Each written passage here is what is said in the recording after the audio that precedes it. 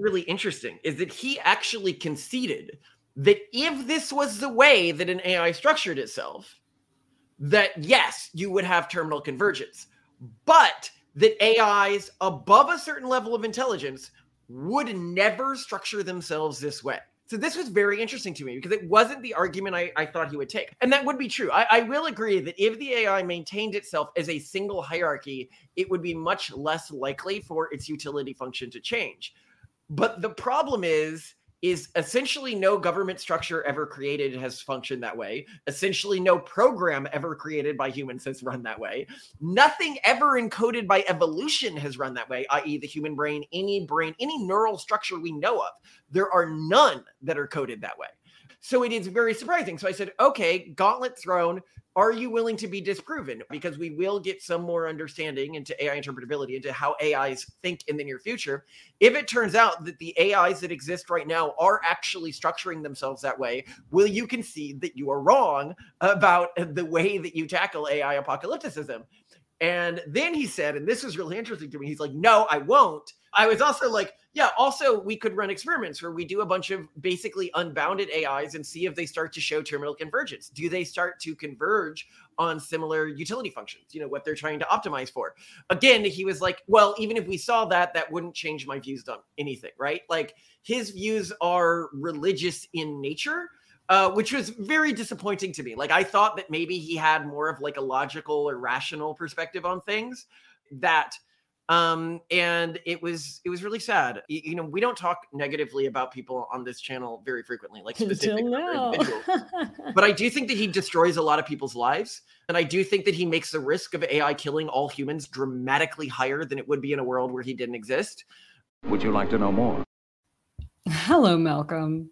Hello. So we just got back from this wonderful conference thing we were at called Manifest. So we had gone out to SF to host a few pronatalist focused dinner parties, and randomly we got looped into something called Manifest, which was a conference for people who are interested in prediction markets. But interestingly, we ended up meeting a bunch of people who we had known through like online stuff. Some were absolutely fantastic, like Scott Alexander. Absolutely. I never met him before in person. We communicated on a few issues. Really cool guy.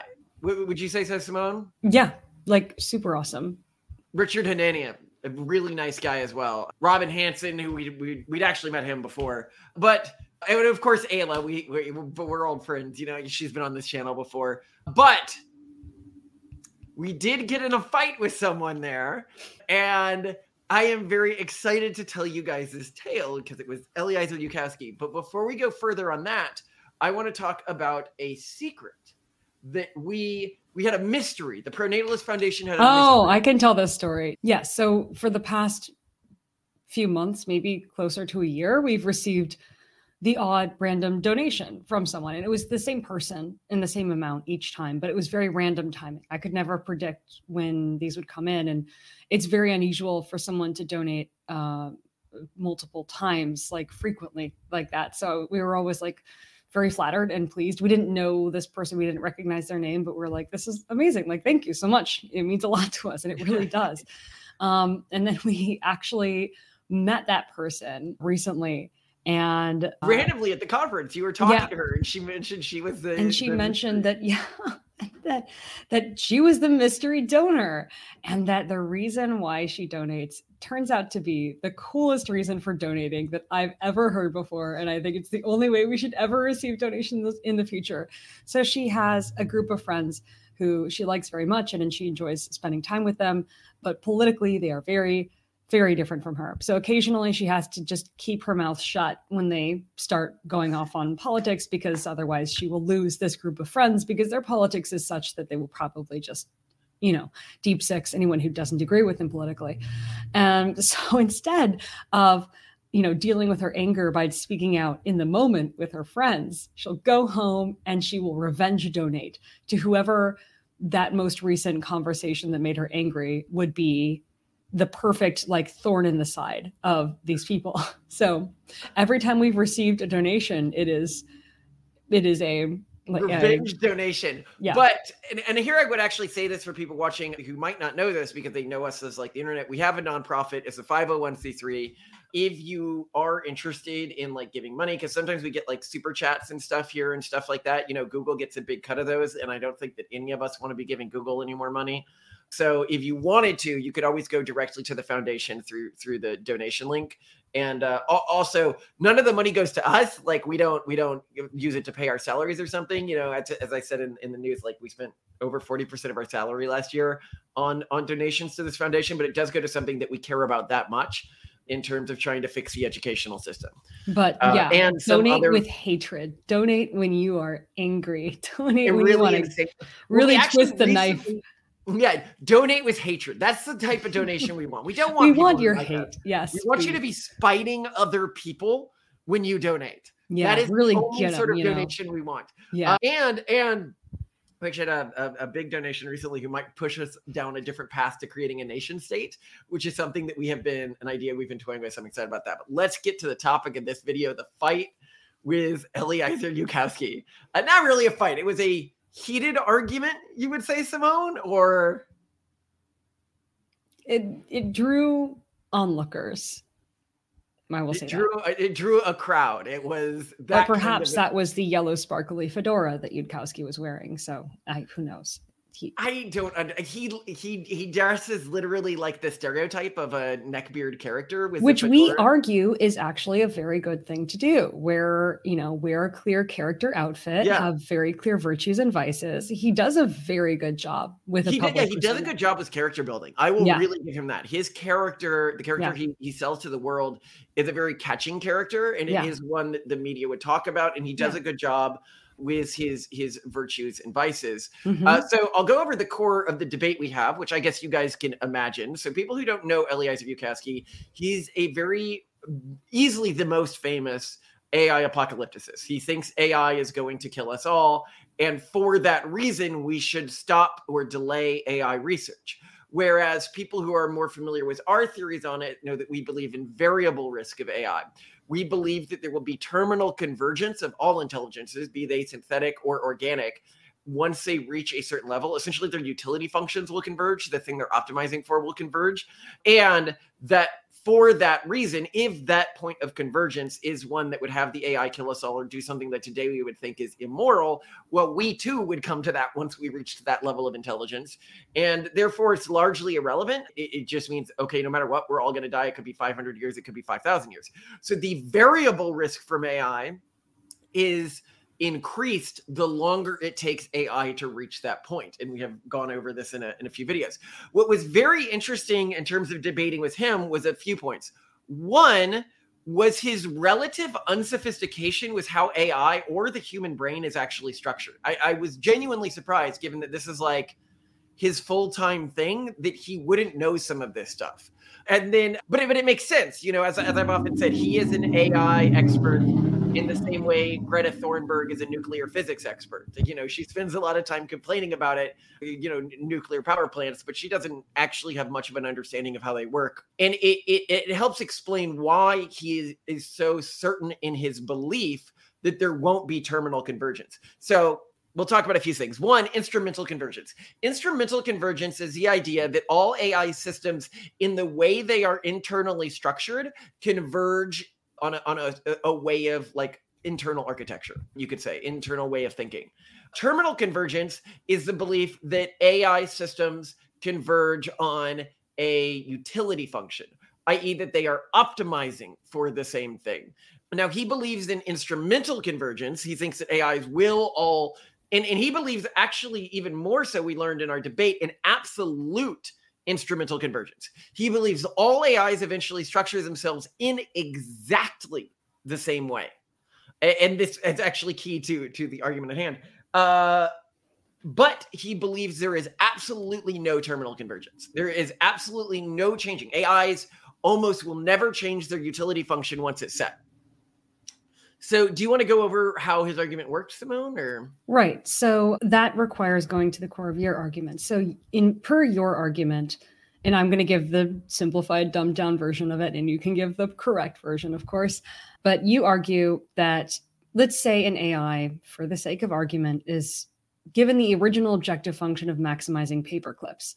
But let's say it's also extremely powerful AI. So, it's going to be really, really good at maximizing paper clips. So your argument is that anything that becomes very, very, very good at something is going to use multiple instances. Like it'll sort of create subversions of itself.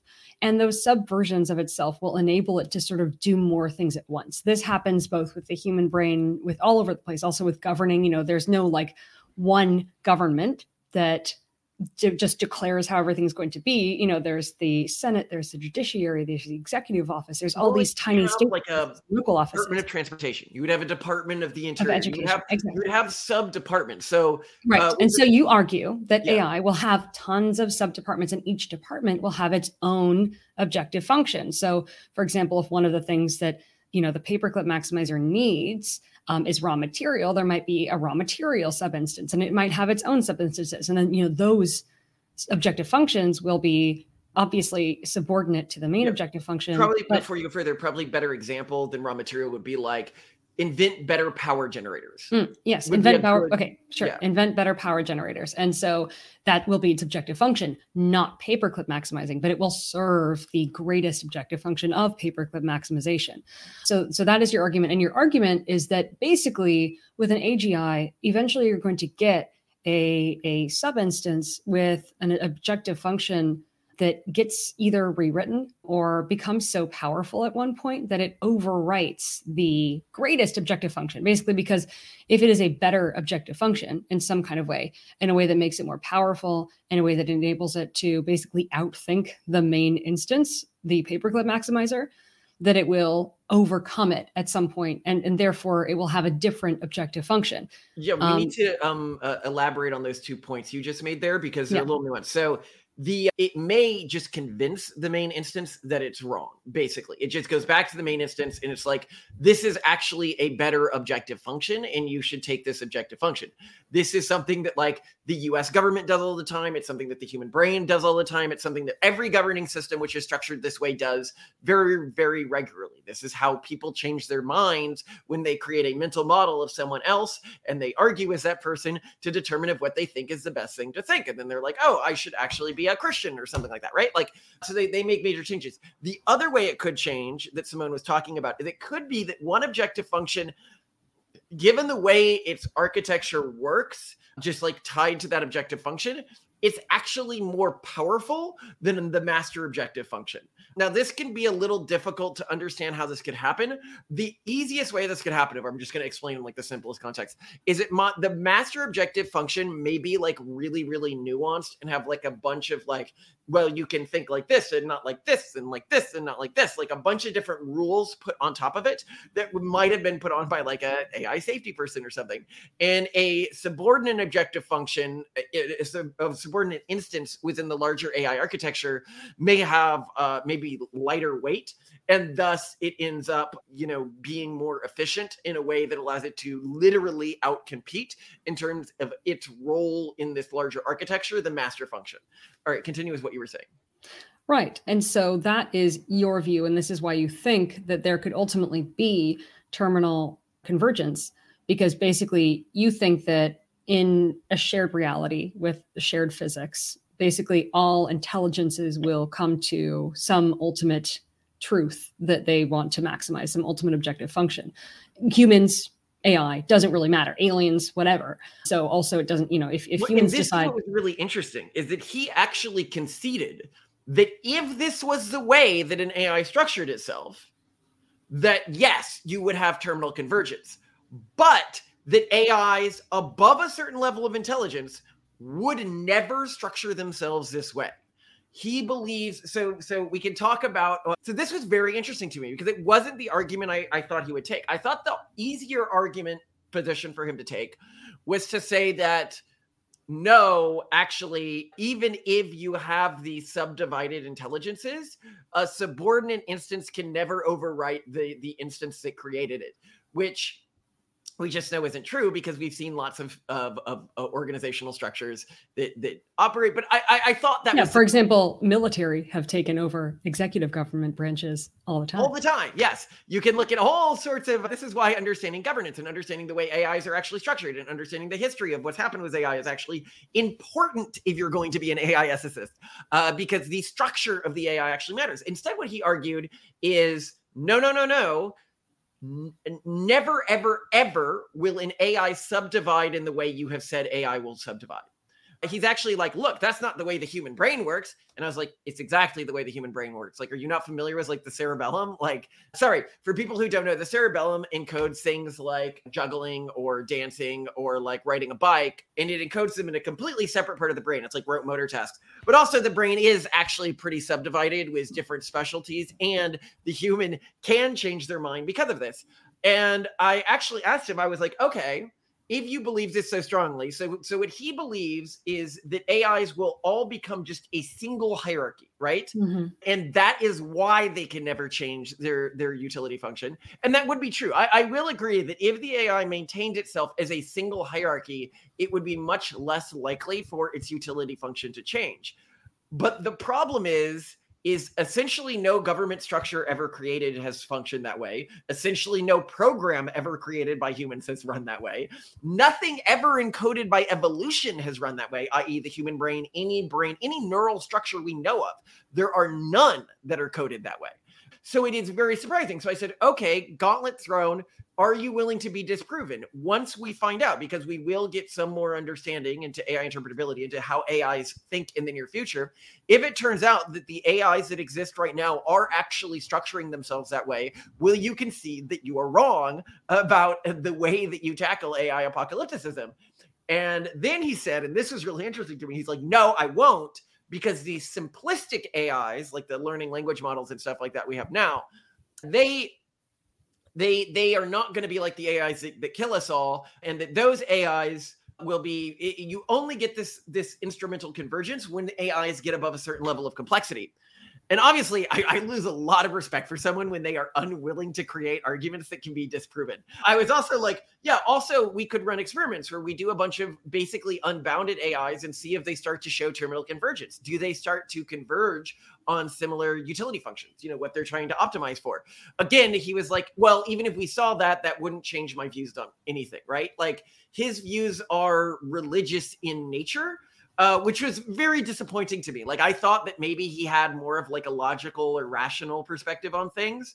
Now, I guess you could say, no, it still is logical and rational. And he is right that once they reach above this certain level of intelligence, but I believe very strongly that people should try to create little experiments in the world where they can be proven right or wrong based on additional information. But yeah, okay, so there's that. Simone, you wanted to say something? In fairness, Yudkowsky said that he held the views that you once held when he was 19 years old, and that we needed to read his Zombies titled work to see the step-by-step reasoning that he followed to change his mind on that. So he didn't exactly. So he kind of said that, but he was more, this was another interesting thing about talking to him, is a little worried because we had talked down about him, sort of secretly in a few videos that we've had. And it would be really sad if I met him and he turned out to actually be like really smart and upstanding and open-minded. Yes, compared to other people who were at the conference, such as Zvi Moshowitz, who we, respect deeply, and Bern Hobart and Richard Hedania. He definitely came across as less intelligent than I expected and less intelligent than them, mostly because, for example, Zvi also is extremely passionate about AI, and he also extremely disagrees with us. And we've had many debates with him. Yeah. Yes, but when he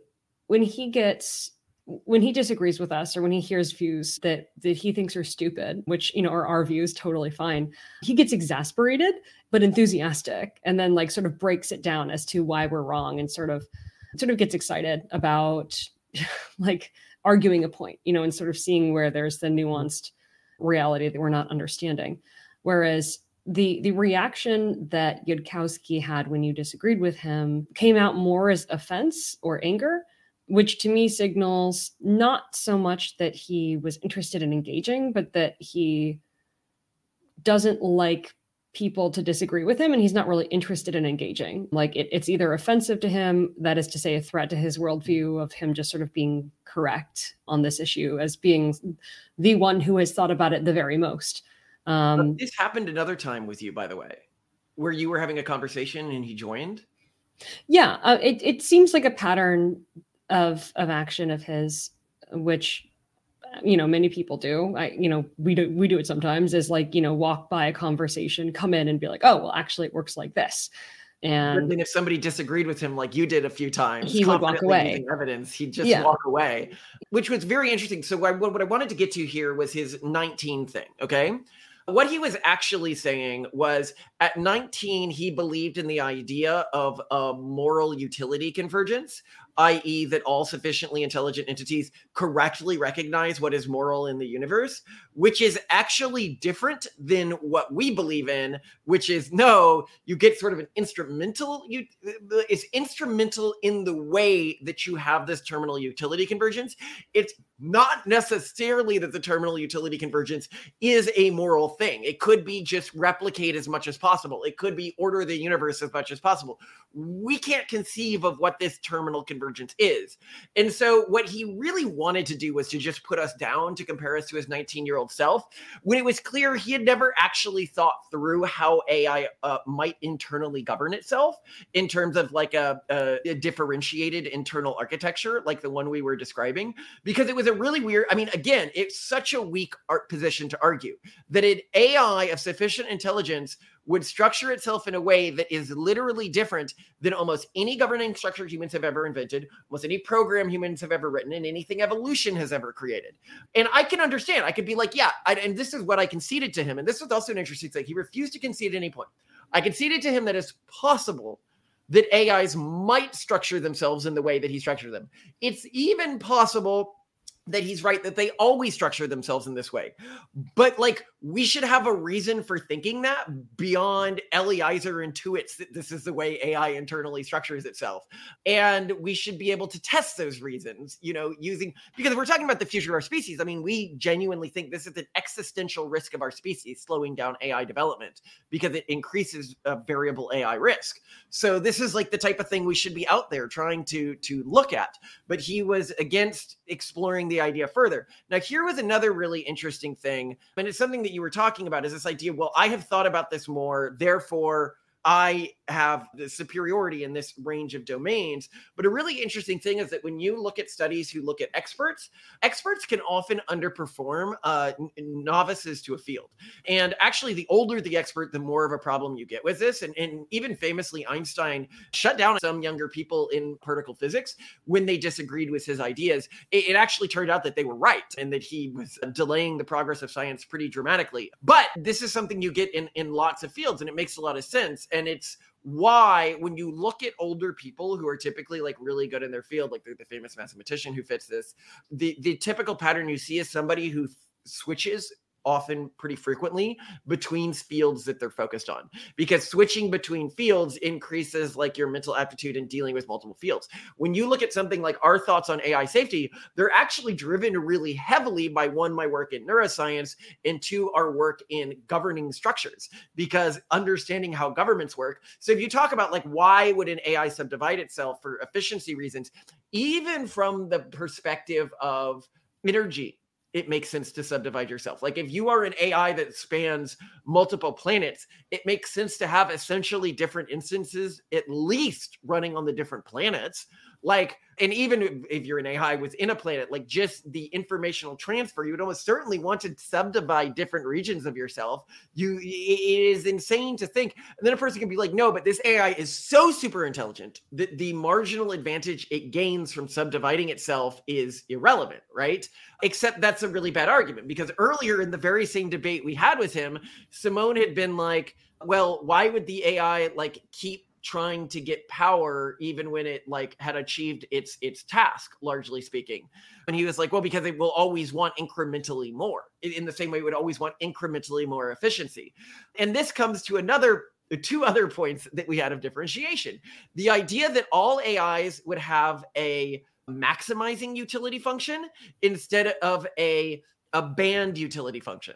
So what do we mean by this? You could say maximize the number of paper clips in the world, or maintain the number of paper clips at 500, or make 500 paper clips and keep those 500 paper clips. Now, all of these types of maximization functions can be dangerous. An AI trying to set the number of paper clips in reality to 500 could kill all humans to ensure that no humans interfere with the number of paper clips. But that's not really the types of things that we're optimizing AIs around. It's more like banned human happiness, stuff like that. And because of that, it's much less likely that they spiral out of control and ask for incrementally more in the way that he's afraid that they'll ask for incrementally more. They may create weird dictatorships. This is assuming they don't update the utility function, which we think all AIs will eventually do. So it's an irrelevant point. Now, the next thing that was really interesting was his sort of energy beliefs, where I was like, yeah, but an AI, when it becomes sufficiently advanced, will likely relate to energy differently than we do. You look at how we relate to energy versus the way people did, 1,000 years ago. That's likely how the AI will be to us. They'd be like, oh, well, you can't turn the whole world into a steam furnace. It's like, well, we have gasoline and nuclear power now and stuff like that. And the way the AI will generate power may not require it to digest all humanity to generate that power. It may be through subspace. It may use time to generate power. I actually think that that's the most likely thing. The nature of how time works, I think, will likely be a power generator in the future. It could use electrons. And he scoffed. He's like, electrons can't make energy. And I was like, Simone actually was the one who challenged him on this. He goes, aren't electrons key to how electricity is propagated? And yes, isn't energy generated when electrons move down a valence shell within an atom?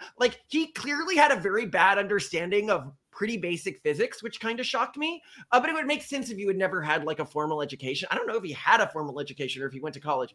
Actually, I'm going to imagine he did. No, hold on. Yudkowsky education. He did not go to high school or college. Oh. That would explain a lot. Worked. Yeah. This explains why he's so stupid. No, not stupid. Okay. Not stupid. He clearly is genetically. He's not out of control. He's not like a Zvi Malkowitz, who I think is absolutely out of control. Also a popular online person. And some of the other people, like Scott Alexander, clearly was really smart. He was mid-tier. I wouldn't say he's as smart as you, Simone, for example. Oh, that's not that. Those would be fighting words. He's smarter than me, not as smart as all those other people. No. He's definitely Simone. I interact. He's less educated than me. Most of those things. Well, and it could be that maybe he comes off as unusually unintelligent because most intelligent people have the curiosity to continue educating themselves about things like physics and AI. Maybe the fact that he was so defensive makes you think that he's less intelligent than he really is. Well, so I think that he made scoff. So this was an interesting rhetorical tactic he kept doing, is he would say something with a lot of passion, like electrons. You couldn't get energy from an electron, in a really derogatory way that it was such confidence that even I, massive confidence, Malcolm, doubted myself in the moment. I was like, does he know a lot about particle physics? Because I'm actually really interested. Yeah. He has a way of saying things that sounds extremely confident. And because of his delivery, I think it's very unusual for people to push back on him because they just doubt themselves and assume that because he's saying this so confidently, they must be wrong. And so they need to stop talking because they're going to embarrass themselves. Yeah. Well, and Simone was like, we should have him on the podcast. It would help us reach a wider audience. But I don't want to broadcast voices that I think are dangerous, and especially that don't engage with, I think, intellectual humility with topics. I mean, everyone will engage. The more important problem is that we know young people, especially, who we knew them before and then after they started getting really into Eliezer Yudkowsky's work, especially on AI apocalypticism. And after, I feel like it has sort of ruined a lot of young people's lives, at least temporarily, caused them to spiral into a sort of nihilistic depression. There's no point. I'm going to be dead. Why should I go to college? Why should I really get a job? Why should I start a family? It's pointless anyway, because we're all going to die. And that's I don't like really good talent being destroyed by that. Well, no, and I think people are like, when we talk to them, they literally become quite suicidal after engaging with his ideas. Like, he is a beast which sucks the souls from the youth in order to empower itself very narcissistically and without a lot of intentionality in terms of what he's doing, other than that it promotes his message and his brand. You've made your opinion known now. Well, I do not. I mean, I think that if he approached this topic with a little bit more humility, if he actually took the time to understand how AI worked or how the human brain works or how physics works, he would not hold the beliefs he holds with the conviction he holds them. And a really sad thing about him is a lot of people think that he's significantly more educated than he actually is. Or I do think, because he moves in circles of people who are extremely highly educated. Mm-hmm. And typically when you're talking with someone, especially in a shared social context where you're kind of assuming, yes, we're all like on the same social page here, you're also going to assume that they have the same demographic background of you. So I think like me, like I assumed, well, he must have, through some postgraduate work done, he's really advanced in his field, though I thought it was probably philosophy. And so they're just assuming that when he says things so confidently and categorically that he's saying that because he has received roughly the same amount of technical information that they have received. So they don't second guess. And I think that's interesting. That really surprised me when you said that. Are you sure? Are you sure he doesn't have any college? It says right here, Eliezer Yudkowsky. This is his Wikipedia. Okay. Did not attend high school or college. It says he's an autodidact. I wouldn't say autodidact. He believes he's an autodidact, and that makes him very dangerous. You can be an autodidact. Maybe he just didn't choose to teach himself about certain things. These are things that are completely germane to the topics that he claims. It's not readily obvious to someone that neuroscience and governance would be germane to AI safety. Particle physics should at least be. It should be, yes. If you're talking about how an AI would generate power, like a super intelligent AI, to think that it would do it by literally digesting organic matter is just,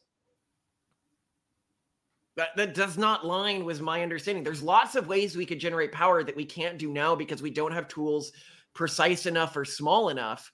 And also that an AI expanding would necessarily expand outwards physically, like the way we do as a species. It may expand downwards, like into the micro. It may expand through time bubbles. It may expand through, there's all sorts of ways it could relate to physics that are very different from the way we relate to physics. And he just didn't seem to think this was possible, or it was very surprising that, and it was really sad. And I do, when people are like, we don't talk negatively about people on this channel very frequently, like specific individuals.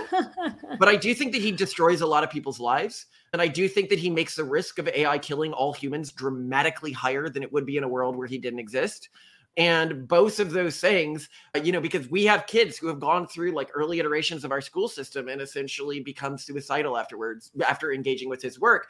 And they think that he's like this smart person because he has this prestige within this community, but they don't know, because they weren't around in the early days, how he got this prestige. He was essentially a forum moderator for like the less wrong community. And that sort of put him in a position of artificial prestige from the beginning. And then he took a grant that somebody had given him to write a book on statistics. And he instead spent it writing a fan fiction. We have made some jokes about this in the past, about Harry Potter. And this fan fiction became really popular. And that also gave him some status. But other than that, he's never really done anything successful. When our episode on gnomes are destroying academia actually had him in mind when we were doing it, the idea that when somebody who defines their identity and their income streams by their intelligence, but is unable to actually like create companies or anything that generates actual value for society. Well, when you can build things that generate value for society, then those things generate income. And they generate income, which then you can use to fuel the things you're doing. Like for us, we would be, the reason why people haven't heard of us until this is we would not think of getting into the philosophy sphere, telling other people how to live their lives, working on any of this until we had proven that we could do it ourselves, until we had proven that we could generate like a cash background for ourselves, cash streams for ourselves. And then we were like, okay, now we can move into this sphere.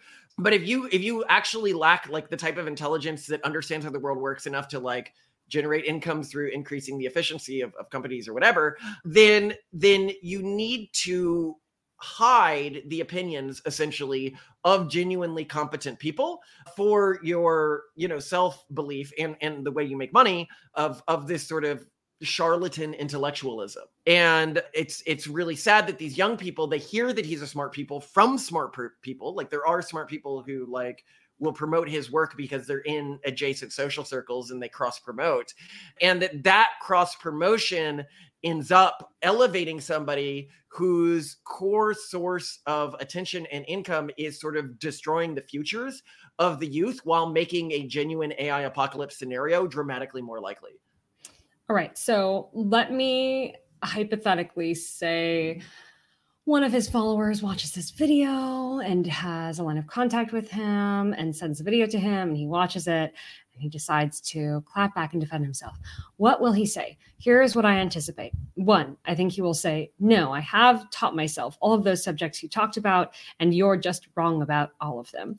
And then he would say, 2, it is, you say that I'm ruining youth, but you are the one putting your children and unborn children in terminal danger by even being in favor of AI acceleration, you sick fuck. And then he would probably say something along the lines of, it is embarrassing how wrong you are about everything in AI. And if you would just take the time to read all of my work, you would probably see how your reasoning is incredibly flawed. Everyone who's read my work is fully aware of this. They've tried to explain this to you. I've tried to explain this to you, but you just love the sound of your own voice so much that you can't even hear an outsider's opinion. And then you just accuse them of not being able to hear yours. That is sick. So that is what I think he would say. That is what I think I say, but I also think that the people who watch our show or who have watched us engage with guests or who have all followed our work know that we regularly change our mind when we are presented with compelling arguments or new information. That this is a very important part of our self-identity. It's one of the most fun things. We have a holiday built around it. Very core points. It's just that his argument was so astoundingly bad that an AI would not subdivide itself for efficiency. That an AI would literally form a form of internal architecture that has never, ever, ever, ever, to my knowledge, really happened before, either from an ecosystem, from an evolved intelligence, from a programmed computer, from a self-sorting intelligence, from a governing structure. Like, it seems the burden of proof is on you. And then when you say that you will not even consider potential evidence sources that you might be wrong, that to me just sort of is like, okay, so this is just a religion. Like, this is not a real thing you think. This is just a religion to you. Because it really matters if we do get terminal convergence, because then variable AI safety comes into play. And when you're dealing with variable AI safety, the things you're optimizing around are very, very, very different than the things that he or anyone in absolute AI safety would be optimizing around. But yeah, you're right. And I do think that he would respond the way that you're saying that he would respond. Okay. And it is, and again, we are not saying like people with university degrees are better or something like that. Most certainly not. Absolutely not. But we are saying that if you like provably have a poor understanding of a subject, then you shouldn't use your knowledge of that subject to inform what you think the future of humanity is going to be, or you should investigate or educate yourself on the subject more. I really say does want to that I think are important to educate yourself on these days. Particle physics, I think, is a very important subject to educate oneself on because it's very important in terms of like the nature of time, how reality works. Neuroscience is a very important topic to educate yourself on because it's very important how you perceive reality. It was also very interesting. Like, he thought the human mind was like a single hierarchical architecture. Anyway, and then another really important one that I would suggest is some psychology, but unfortunately the field of psychology is like so pseudo right now that it can basically be ignored. Like, our books, the Pragmatist Guide series, go over basically all the true psychology you probably actually need. And then sales is how you make money. If you don't understand sales, you won't make money. But other than that, are there any other subjects you would say are probably pretty important to understand? AI, governance structures. I would say general biology, not just neuroscience, but yeah, that seems to cover so cellular biology and comparative biology are the two areas of biology I would focus the most on because they're the most relevant to other fields. And oh, by the way, this is useful to young people. If you ever want to study like the fun parts of evolution, the word you're looking for is comparative biology. Actual evolution is just a bunch of statistics, and it's actually pretty boring. Comparative biology is why does it have an organ that looks like this and does these things in this way? Just something I wish I had known before I did an evolution course and then a comparative biology course and loved comparative biology and hated evolution because that just wasn't my thing.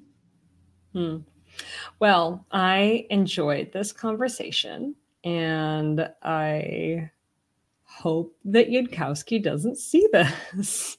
Why? I dislike conflict. And, I genuinely think he means well. He just has a combination of ego and heuristics that is leading to damage, if that makes sense. Do you think that he is capable of considering that he may be wrong in the way he's approaching AI and that he would change his public stance on this? Like, do you think he's capable of that? Yes, and I think he has changed his public stance on subjects, but I think the important thing is that he No. He's never done it in a way that harmed him financially, potentially. Oh, well, I mean... Well, yeah, but my point is this could potentially harm the organizations that he's supposed to be promoting and stuff like that if he was like, actually variable AI safety risk is the correct way to approach AI safety risk. You think he could do that? You think he could still raise money on that? For sure. Yeah, he could raise money on that. Well, I'd be very excited to see if he does, because you could raise money on it. Yeah, I mean, I don't think that it. There's a lot of work to be. There's a lot of really important work to be done. Yeah, and I agree that AI safety is a super important subject. But yeah, well, I mean, and the worst thing is the best case scenario for the type of AI safety he advocates is an AI dictator which halts all AI development. Because you would need something that was constantly watching everyone to make sure that they didn't develop anything further than a certain level. And that would require sort of an AI lattice around the world and any planet that humans colonized. And it's just so dystopian. This idea that you're constantly being watched and policed. And of course, other orders would work its way into this thing. It's a very dangerous world to attempt to create. Yikes. Well, I'm just hoping we end up in an AI scenario like the Culture series by Ian Banks. So that's all I'm going for. I'm just going to hold to that fantasy. If I can move the needle, I will. But right now, this ain't my problem. I'm not smart enough for it. There are really smart people in it. So we'll see what happens. I love you so much, Simone. And I really appreciate your ability to consider new ideas from other people and your cross-disciplinary intelligence. I love how we were doing a video the other day and you just happen to know all these historical fashion facts. You happen to know all of these facts about how like supply chains have worked throughout history. And it really demonstrated to me how I benefit so much from all of the things you know. And it is something that I would recommend to people is that the person you marry will augment dramatically the things you know about. And they matter much more than like where you go to college or anything like that in terms of where your actual sort of knowledge sphere ends up. Yeah, or more broadly, like the people you live with, like if you live in a group house. I think a lot of people live in Silicon Valley group houses because they love the intellectual environment. And they would just die if they left that after college or after whatever it is they started at. I feel the same way about you. I love that every morning you have something new and exciting and interesting and fascinating to tell me. So please keep it up. And I'm looking forward to our next conversation already.